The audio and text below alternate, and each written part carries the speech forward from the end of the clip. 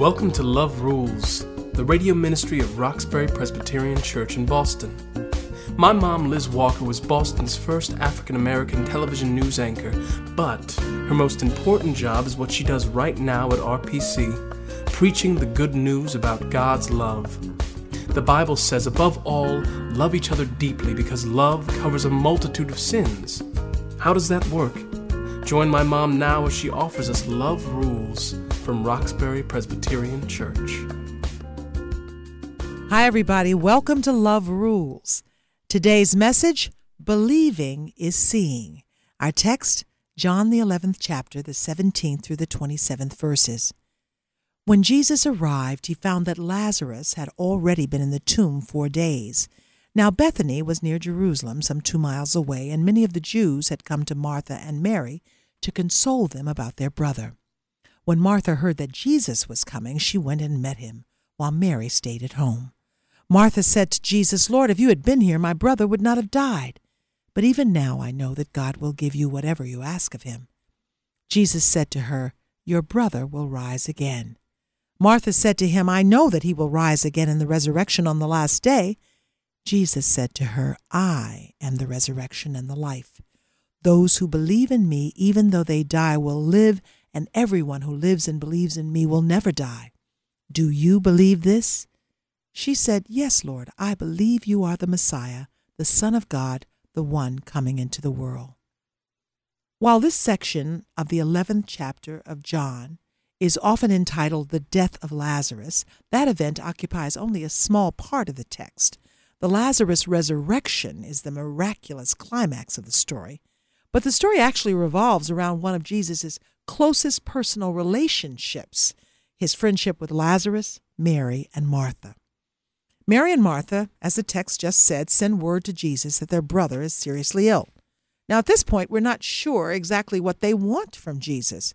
But because there is a personal relationship, they're all good friends, Jesus has been to their home several times, it really doesn't matter.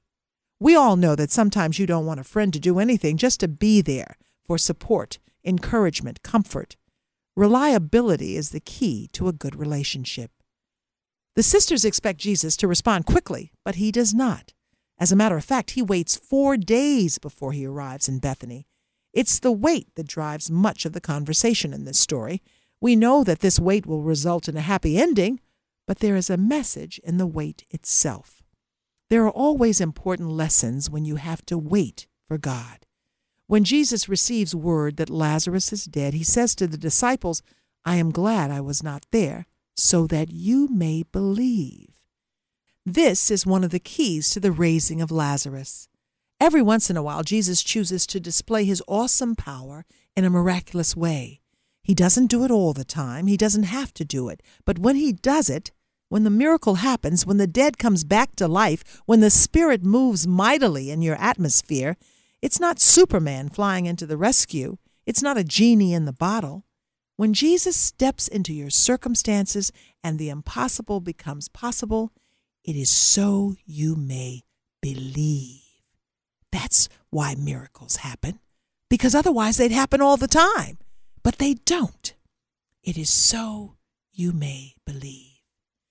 Jesus gets to the house, and Martha, an assertive type, runs out to launch her complaint about his tardiness. "If you had been here," she says, "my brother would not have died." Now, this tells us a couple of things about Martha. There's a sense of intimacy in her words. There's some history here. She has confidence in Jesus. She knows something about who he is and his power. This exchange also offers us some valuable insight into what Martha believes, where she is on her faith journey.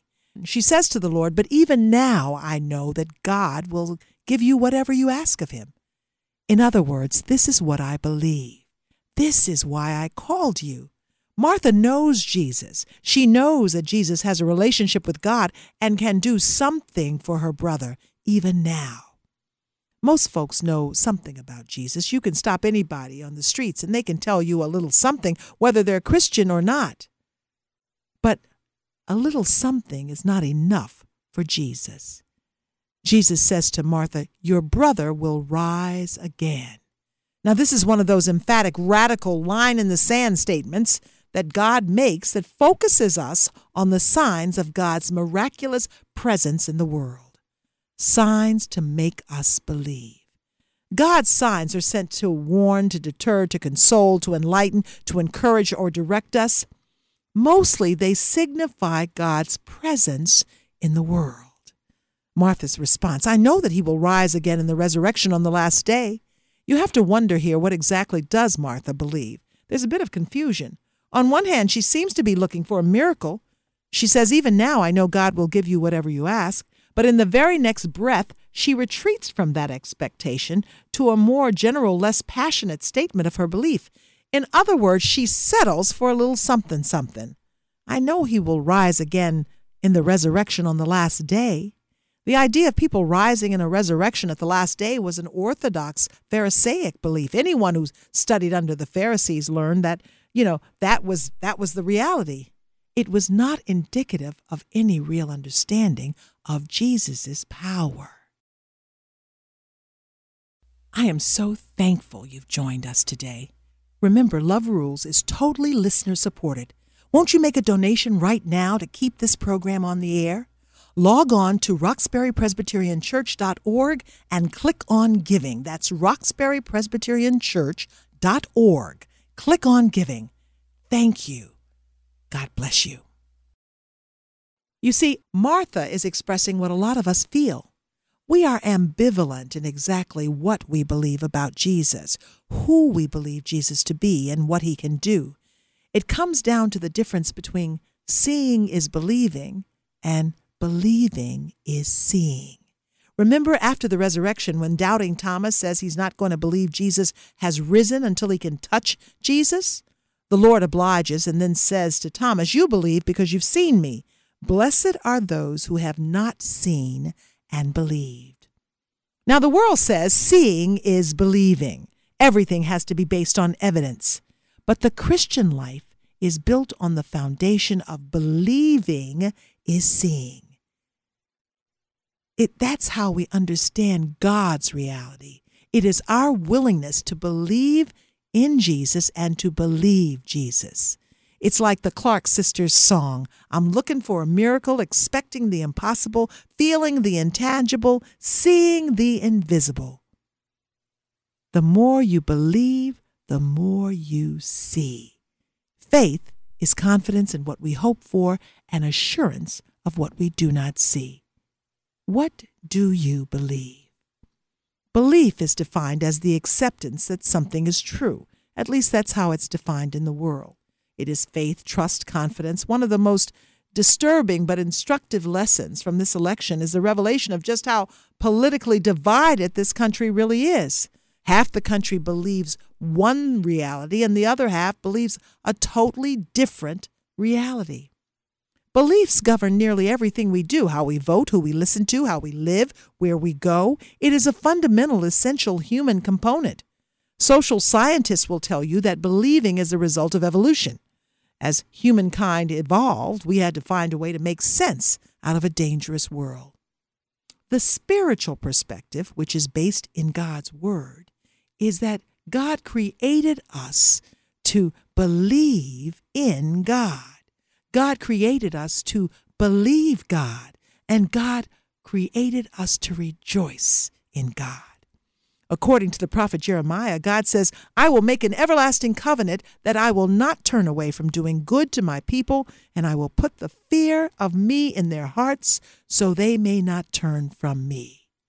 Augustine wrote, our hearts are restless until they rest in God. God created us to search, to long for God. There's always a choice, however. There is always a choice. Many of us who proclaim Christianity are stuck in what I call situational faith. We approach faith like we approach everything else, like a light switch, turning it off and on as we need. Our beliefs become tied into a specific outcome. There are instances in the Bible where God requires a person or a nation to believe him for one thing, but that is really only a part of who God is. Faith should not be outcome-focused. Faith should be God-focused. Now, everybody goes to church, performs the rituals, but that's not really believing. Believing Jesus means trusting Jesus day in and day out. Knowing Jesus, growing in Jesus, is making him the Lord of your life, the ruler of your life, the master of your life, day in, day out, 24/7. So you want to review how we do that? 2 Peter 1:5 says, make every effort to add to your faith goodness, and to goodness knowledge, and to knowledge self-control, and to self-control godliness, and to godliness mutual affection, and to mutual affection love. For if you possess these qualities in increasing measure, they will keep you from being ineffective and unproductive in your knowledge of Jesus Christ. That's 2 Peter 1:5. So there's a way to do this. There's a way to get to that point that you believe, and believing helps you see. There is action in this belief that results in growth in your Christian character and the practice of moral discipline.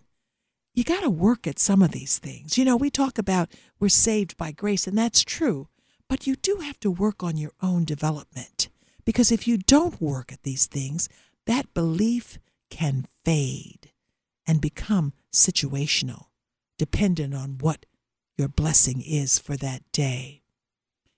You have to ask yourself if you really believe or if you're just going through the motions. You need to really think about what you believe. And yes, belief can be a struggle. And yes, believing is dynamic. It is passion. And yes, believing takes time. I want you to believe Jesus, and then I know you're going to see so much more of Jesus, so much more of God's grace. I believe that you are the Christ. I believe anything can change. Yes, Lord, I believe you can raise the dead. I believe you can do the impossible. Believing is seeing. Thanks for joining me. Be blessed. Thank you for tuning in. Roxbury Presbyterian Church is located at 328 Warren Street, right in the heart of Roxbury. Come worship with us on Sundays at 11 a.m. And remember, our summer Sunday worship schedule, which is in effect right now, is at 10 o'clock. This is a listener-supported program. We invite you to partner with us and learn the many ways that love rules. Visit us on our website, roxburypresbyterianchurch.org, or call us at 617-445-2116.